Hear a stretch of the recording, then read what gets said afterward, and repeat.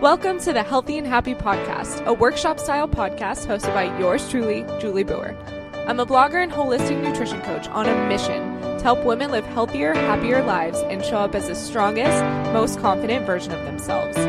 In this podcast, we get real about all things nutrition, fitness, and personal development to help you cut through all the BS and transform your body and, most importantly, your life. Sound good? Let's dive in.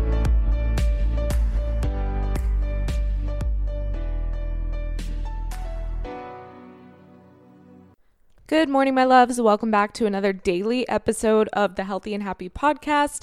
I'm excited that you're here because I feel like you are going to love this episode, because if you are a human and you have ever struggled with liking your workouts and you find yourself all over the place, maybe you start an exercise program and then you give up because it gets boring or you don't see results right away, I'm going to share with you 4 ways to start loving your workouts again. And the reason that I'm so passionate about this is because I've gone through so many ebbs and flows with my workouts. Sometimes I start a new way of training, or I'm super into yoga, or I'm running, and then that motivation eventually fades. Because with any workout schedule, you're not always going to feel super motivated. That's a given. Because like I talk about all the time, motivation is a feeling that's fleeting. Okay, motivation is a feeling, kind of like happiness, joy, sadness, all of that. It's something that comes and goes, and you cannot wait for motivation to strike in order to make progress or changes in your life. Discipline and habits are what keep you going to the gym day after day, even on the days that you don't want to go. And I shared in one of my recent podcast episodes that the first 6 months that I moved to Canada, I was just not feeling my workouts. I did not want to go to the gym. I was snoozing my alarm.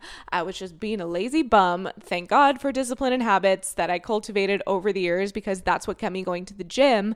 But what do you do when you find yourself snoozing your alarm, you're dragging your feet to get to the gym, and if you've just been working out for a while and you're feeling all around blah and uninspired by your workouts, keep on listening, sister. Here is how to start loving your workouts again when you're feeling uninspired.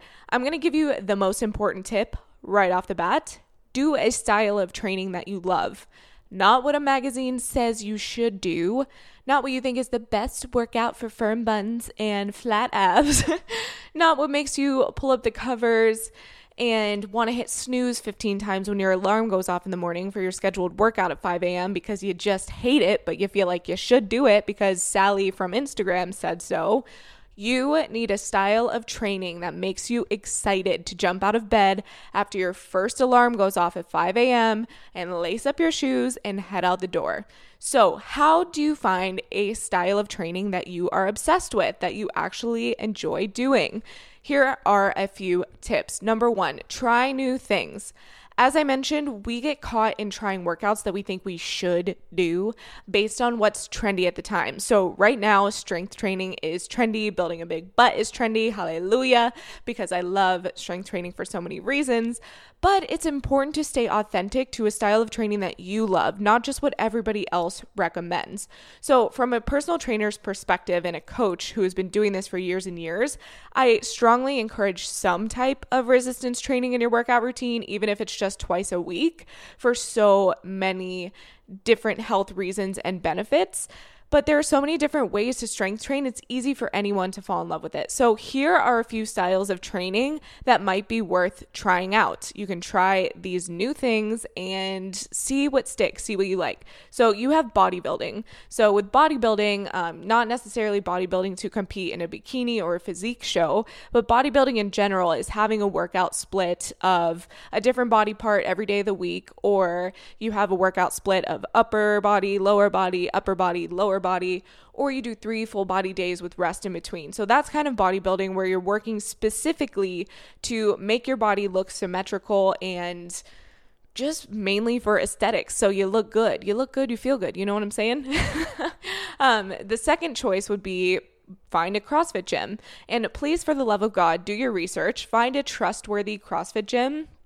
If you live in St. Pete or Orlando, Florida. I have good recommendations for you if you are interested because I did CrossFit in both of those places, and I have a lot of recommendations in that area in general. So if you are in that area, let me know and I can help you out. But again, it's important to find a reputable coach and a reputable gym that will help you reach your goals. There's also Olympic weightlifting. Again, that's the best. It's best to find a coach in your area that can help you. You can do kettlebell training, you can do circuit training, you can do group exercise classes. Most gyms have classes that incorporate weights, but I also love spin classes because I push harder there than I would cycling or doing cardio on my own. You could also run with a goal of training for a half marathon, a 5K, a triathlon, whatever you want, or you can do yoga. So all of those are great options. Don't let a coach who specializes in one particular area try to sell you on their holy sauce to results and tell you that their way is the best way. It's either their way or the highway. Because when you create a mixture of workouts that works best for you, your body, your schedule, that is when you're going to see the results because you're inspired to stay consistent. And consistency is the secret sauce to getting lasting results. So a second point I want to make is to not pigeonhole yourself to one style of training if that's not your jam.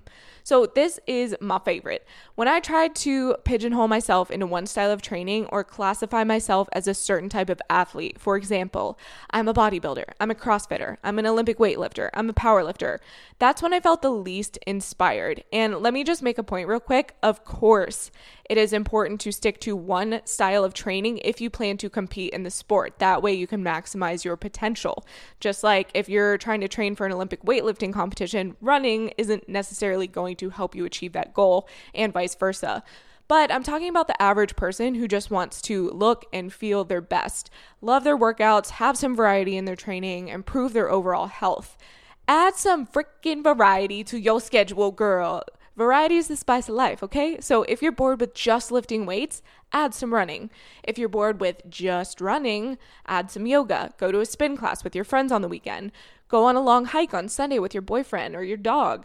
Do a group exercise class on a day when you don't feel motivated enough to push yourself on your own. So moral of this point is to find a mixture of activities you love to do. So right now, for example, in my personal life, my schedule is a mashup of running, yoga, lifting weights, spin classes, and I honestly could not be happier. And that's what really helped me to get back into the groove with my training schedule, was not pigeonholing myself into one specific thing. My next tip is to create a workout schedule that works for you. So your workouts do not have to be 1+ hours to get great results, and you certainly do not need to be in the gym 5 to 6 days per week to get results either.